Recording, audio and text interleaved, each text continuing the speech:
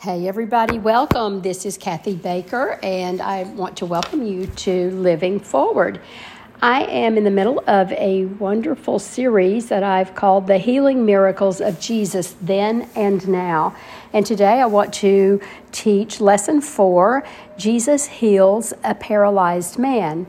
Our passage is found in Mark chapter 2, verses 1 through 12. To prepare us for that, I want you to be thinking of examples of how you have either received love and support when you've gone through a hard time, such as sickness or the death of a loved one, a tragedy, something like that, or when you have given love and support for somebody else going through a really hard time. Because we're going to see today about 4 men who did some wondrous things to help their friend who was going through a very difficult time. And so we're going to make that connection of how we can either be on the receiving end or the giving end of doing wonderful things to help people in their healing. We'll see in our story today that Jesus returns to Capernaum, where he has launched his ministry of teaching, and he has performed a wide array of miracles in this area. Capernaum was the metropolis of Galilee, and it was one of the most prosperous and crowded districts in all of Palestine. There were about 1,500 people who lived there, and this is where Jesus set up his ministry headquarters. It's located on what is called the Via del Mar, and that means the way of the sea. And it was the headquarters for many Roman troops, so word about Jesus could spread all over the Roman Empire from there. Well, Capernaum is believed to be the hometown of some of the apostles, including Simon Peter, Andrew, James, John, and Matthew. Well, in the ruins of Capernaum today, there is an excavation known as the House of Peter. And it was wonderful to see the ruins there, and to begin to think and speculate about what happened in that home.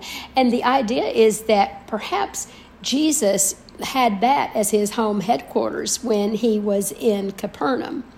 Well, like most early Roman period houses, it had a few small rooms, and they were clustered around 2 open courtyards.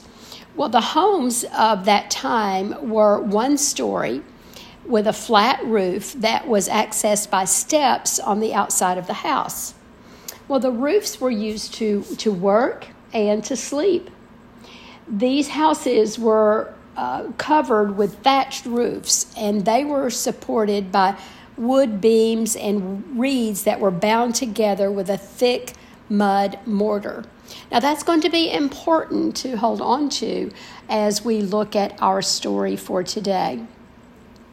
Well, in Capernaum, there is what looks to be a fairly modern church, and it is set over the remains of a first century church. Well, it's so interesting to look at that and think that Jesus lived there for much of his ministry and kept returning there. And some think that this foundation may have belonged to the synagogue where Jesus worshiped. And so it's just fascinating to be in those places, to see where Jesus walked and where he healed and where he preached and spread the good news. This city, Capernaum, was the backdrop for many of Christ's miracles. So let's dig into our scripture. We're reading from Mark 2, and let's look at verse 1. When Jesus returned to Capernaum several days later, the news spread quickly that he was back home. Soon, the house where he was staying was so packed with visitors that there was no more room, even outside the door. Now, let's just imagine that excitement. Jesus has become known.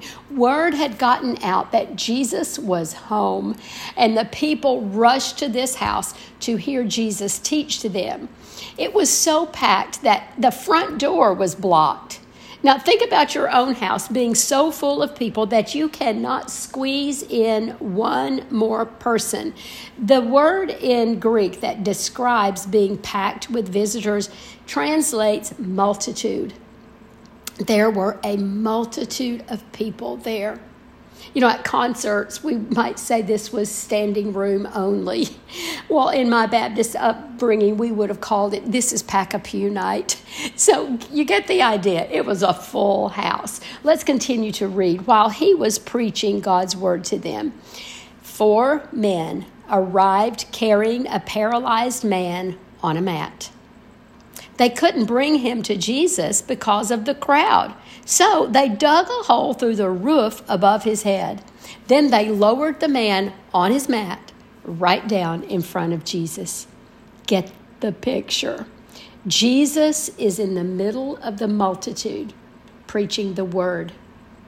The word of God then was interrupted. A paralyzed man had a need. And he had friends that were so moved by this man and his need that they picked up this man and his mat and they created a makeshift stretcher, probably with some ropes on the ends of it. Now, back then, people did not have these thick padded mattresses with big fluffy pillows for a bed. People simply slept on a mat. And when it was time to go to sleep, everyone grabbed his or her mat, which was rolled up and tucked away in a corner, and off they went, rolling the mat out wherever they were, and that is how they slept. Well, these men who were carrying our paralyzed man knew they had a need on their hands, and they wanted to get through that crowd and get to Jesus. Imagine how disappointed they must have been when they arrived too late to actually get in the front door. And then they got creative. They let their obstacle give way to an opportunity. See, they knew that old adage that said, where there's a will, there is a way. Well, in the biblical context, I call that using the creativity of God that lies within all believers. Which one of the 4 men you think had the thought? See, one of them had to say, hey guys, we can't get in through the front door, but we can get in through the roof. Let's go. Can you imagine them trying to formulate the plan? We don't even know who the 4 were. Were they all 4 best friends? Were some of them family members? Was one a sibling? Was anybody a stranger and just came along because he knew that there was a need there?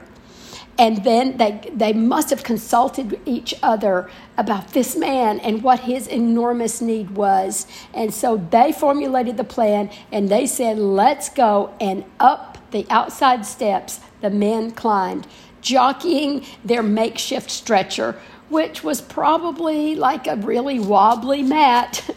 Well, Mark's account of 4 men from the village who removed the roof of a house by having dug through is what they call it. It is called. And they dug through this dried mud, this straw, the reeds, to lower the man into the crowded room so he could be healed.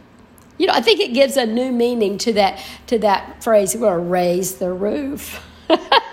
Imagine being on the other side of that roof down below and hearing and watching this take place. What creative and bold men that I am calling the stretcher bearers.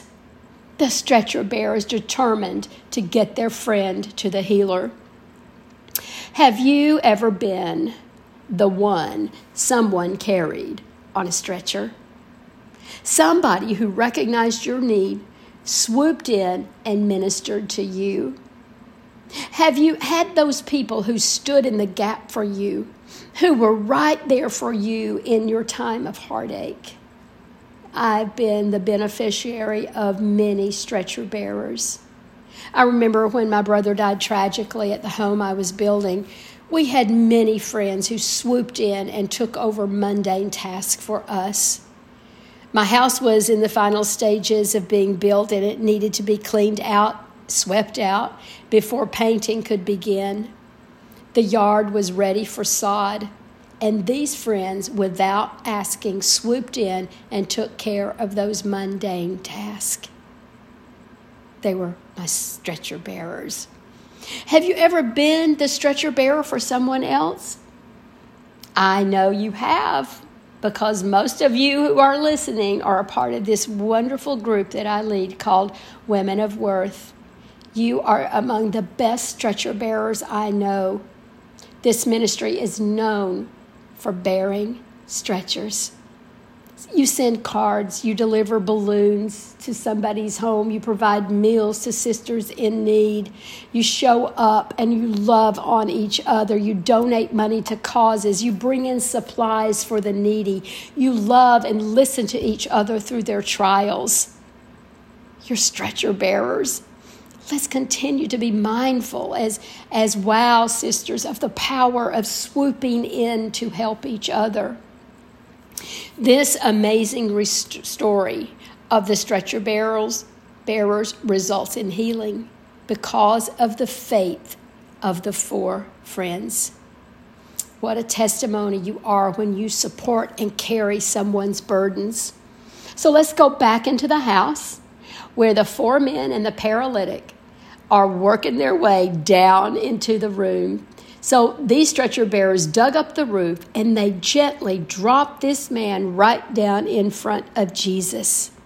And speaking of dropping, imagine the jaw drops. What a moment in that room. Jesus is speaking, and then there is this interruption of the first degree. An interruption was needed to get the need to Jesus. It was a holy interruption. Interruptions. My brother died on a Wednesday. It was prayer meeting night at church. My son, 16 at the time, and a new driver, drove to the church, opened the door to prayer meeting, walked to the front where the pastor stood, and delivered the news to him. An interruption was needed so that others could take the need to Jesus on our behalf. What a spiritual interruption that was. He went right to the people who would pray, who would end up as a multitude at the ER later that night. This multitude ministered to our family over the hours, the days, and the weeks to come. They were our stretcher bearers. Sometimes an interruption is needed in order to cause a spiritual stir. See, these 4 men needed an interruption to get their friend to Jesus. They saw the interruption as the opportunity to overcome the obstacle. Let me say that again. They saw the interruption as the opportunity to overcome the obstacle. Are you facing an obstacle that's preventing you from getting healing in your body or in your soul or in your spirit? Are you facing an obstacle in a relationship? Are you facing an obstacle in any area of your life? Jesus will show you an opportunity to overcome the obstacle. And if necessary, he will help you through that holy imagination of yours to create a holy interruption in order to get the help you need. But it takes prayer and perseverance and a creative mind and a listening ear that are all tuned in to the power of the Holy Spirit. And when we are tuned in like that, God is going to give you the interruptions you need. That faithfulness to God through studying His Word and worshiping Him and praying to Him will keep you connected to Him. And then it is much easier to see the opportunities to overcome the obstacles. Then don't hesitate to interrupt Jesus. He's open to our interruptions. In this example, Jesus didn't miss a beat when the 4 men settled the paralytic down in front of him. Verse 5 tells us seeing their faith. Jesus immediately saw the faith. The faith of the stretcher bearers and the paralytic man were demonstrated by this, their extraordinary efforts to take him to Jesus. Those who have true faith in Jesus Christ will be eager to do what is good. Titus 2 verse 14 tells us this: He gave his life to free us from every kind of sin, to cleanse us and to make us his very own people, totally committed to doing good deeds. See, that's what happens when we live a life of faith. We are committed to doing good deeds. And then James 2 verse 17 says, so you see, faith by itself isn't enough. Unless it produces good deeds, it is dead and useless. Jesus could see the faith of the five. Jesus looked up at the four men struggling with crude ropes tied to each corner of this stretcher with a paralytic on it. He looked at them and he saw their faith. Their faith could be seen.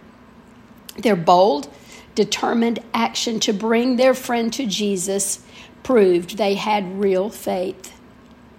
Can it be said of us that others can see our faith? Well, Jesus said to the paralyzed man, this is back in our chapter, my child, your sins are forgiven. Does this seem odd to you? The friends took him for a physical healing. We can imagine how the friends on the roof felt. They went to a lot of trouble to see their friend healed of his paralysis. And now the teacher only wants to forgive his sins. We might imagine the four shouting, no, he's paralyzed. We want him to walk, not to be forgiven. Hey, let him walk.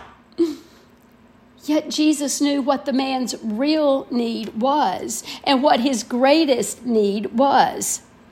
Here's what I read that one commentator said. What good was it if the man had 2 whole legs and walked right into hell with them? That is some food for thought, isn't it?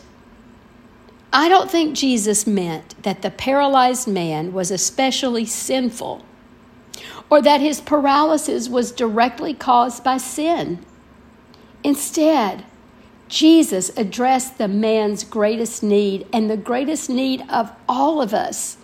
It was the common root of all pain and suffering, and that is the man's sinful condition. That's a condition we all have. So we all need forgiveness, first and foremost. Well, let's not forget that the religious leaders, the religious elite, were following Jesus everywhere he went. And what Jesus said about forgiveness ruffled the feathers of the religious elite. Let's look at verse 6. But some of the teachers of religious law who were sitting there thought to themselves, what is he saying? This is blasphemy. Only God can forgive sins. The scribes now were right. They used right logic when they said this. They correctly believed that only God can forgive sins. And they are even correct for examining this new teacher. We must always do this. We must always filter teaching, biblical teaching, through the biblical perspective. Does it meet the guidelines in the Bible? And so their error, though, is that they refuse to see who Jesus is. They refuse to see that Jesus is the Son of God who has the authority to forgive sins. So Jesus understands their logic, and he agrees that only God can forgive. But they don't understand that he is the Son of God. He is a part of the Trinity. He is the Messiah, and he has been given the authority to forgive. Well, now verse 8 tells us Jesus knew immediately what they were thinking. Other versions say, immediately Jesus knew in his spirit. See, Jesus could read the evil thoughts they were having.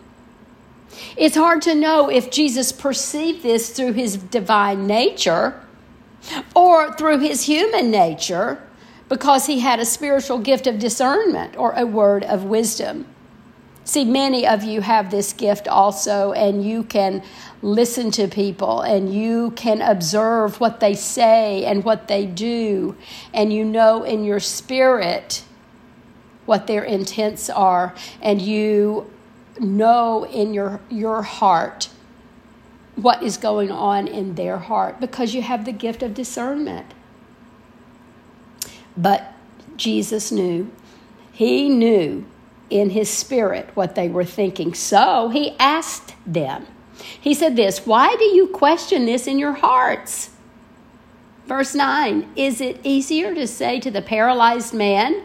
And then he gives two options. He gives two choices for the religious elite. He says, was it easier to say your sins are forgiven or stand up, pick up your mat, and walk?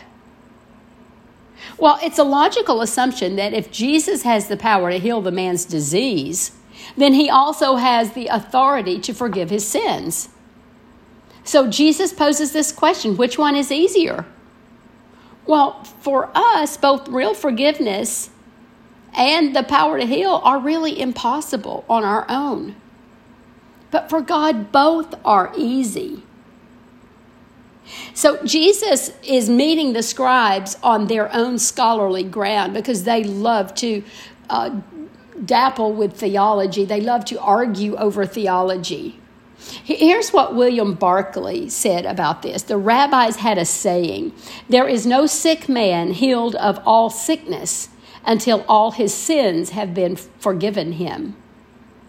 To the Jews, a sick man was a man with whom God was angry.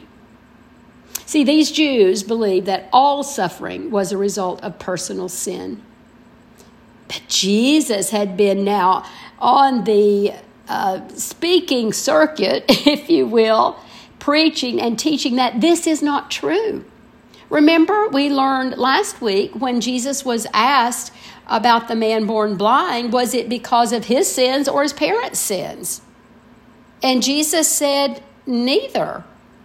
In this case, he said, he was blind so that God would receive glory, and he was going to receive glory in the healing that Jesus was going to give. Nevertheless, healing the man, this paralyzed man, Jesus knew, would give the most powerful evidence to them that Jesus really was authorized to forgive sins.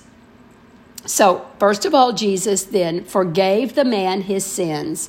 And now he has this opportunity to reveal his power to heal. He is going to prove that he is the Son of God. Look at what we learn in verse 10. So I will prove to you that the Son of Man has the authority on earth to forgive sins.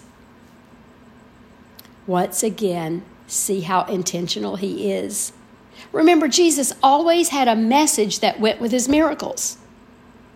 He is now going to prove his divinity by both forgiving and healing.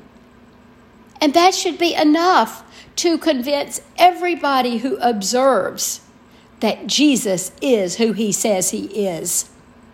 So here's what he does. Then Jesus turned to the paralyzed man and said, stand up, pick up your mat, and go home.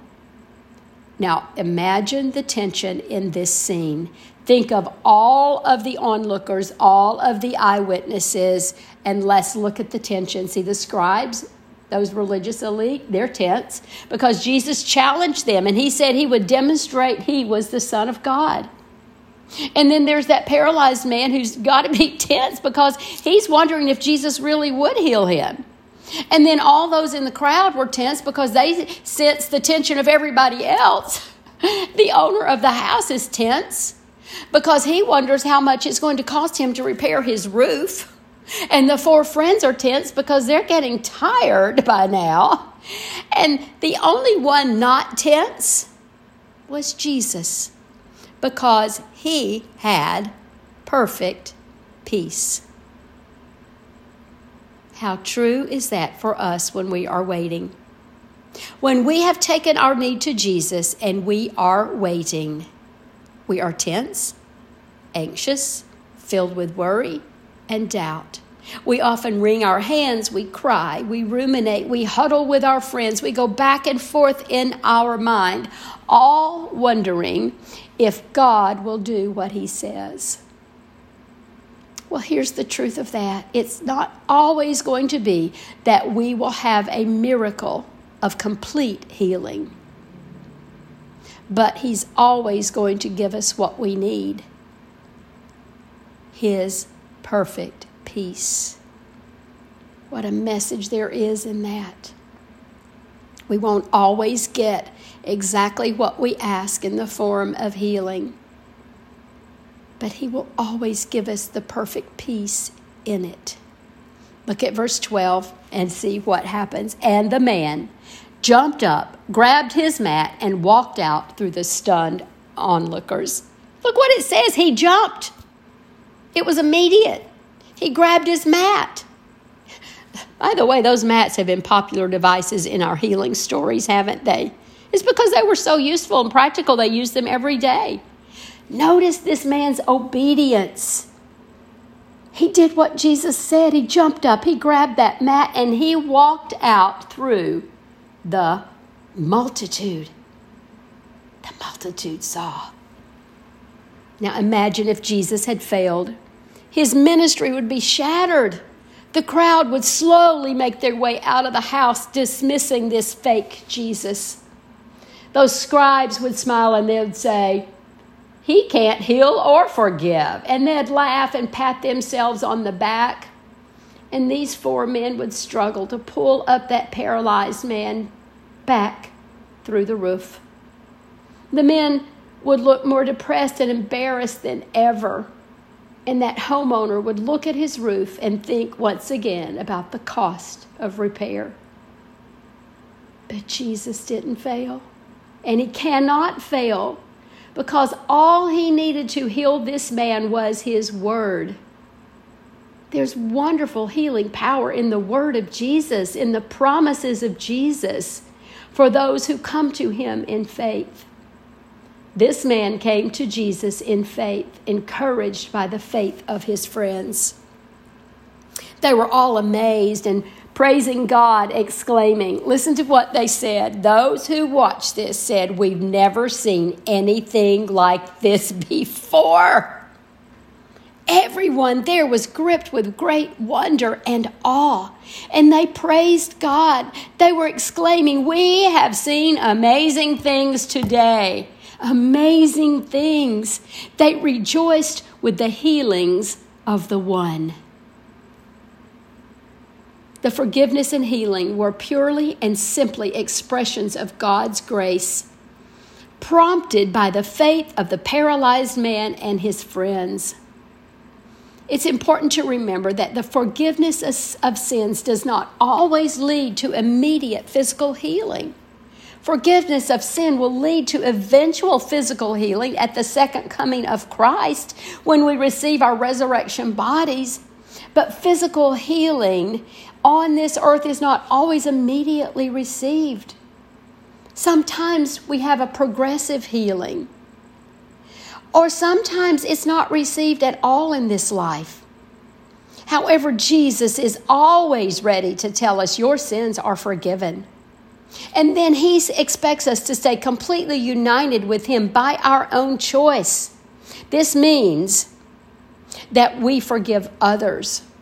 Our willingness to forgive is evidence that we know God's forgiveness. When we forgive others, it's proof that we truly understand that God has forgiven us. Forgiven people forgive. Forgiven people forgive. When we don't, we leave ourselves open to the consequences of unforgiveness. And that will lead to a desperate need for healing. We all struggle with questions of healing, don't we? Who gets healed on earth, we might say? Why that person? Why doesn't she get healed? We don't know the answers. Jesus didn't heal everybody when he walked on earth. See, in that crowd of the multitude, in that home in Capernaum, only one got healed. How many others were there that were sick, that were diseased, that had deformities and infirmities? One was healed. Remember, Jesus lived 30 years without healing anybody. God's ways are not our ways. But even if we don't get our immediate healing, there are things we can do. To those of us who have longed for a miracle healing, either for ourselves or a loved one, let's remember the words of Max Lucado. He writes this in a story in his book that's called It's Not About Me. And it's about a friend who had cancer. Some well-intentioned Christians had told this man, if you have faith, then you will be healed. But no healing came. Only a crisis of faith in that man's life. Max Lucado suggested another answer to him. And this is what he said. It's not about you. Your hospital room is a showcase for your Maker. Your faith in the face of suffering cranks up the volume of God's song. I don't know about you, but I want to live my life as a showcase for my Maker. I want to be a stretcher bearer for others. I want to overcome obstacles by seeing the opportunities. I want to cause holy interruptions for the cause of Christ. I want to live in his perfect peace when I don't get my perfect plan. I want to live in awe and amazement of what God is doing. I want to rejoice in the healing of the one. In the face of disappointment, suffering, sickness, and heartache, I want to crank up the volume of God's song. I think it sounds pretty much like Amazing Grace. Oh, Heavenly Father, it is through your amazing grace that you sent your Son to live on this earth and to go about healing, loving others, spreading the gospel, the good news, and then making a way for us to be redeemed through the power of your grace. We receive that and we accept that today, Father. Help us, Father, to live in forgiveness. Help us to realize that is the ultimate in healing, is to be healed from all of the inside scars. And when we don't get our way and our perfect plan has not been met, help us, oh Father, to ask for and receive your perfect peace. It is in the name of Jesus, your Son, I pray. Amen.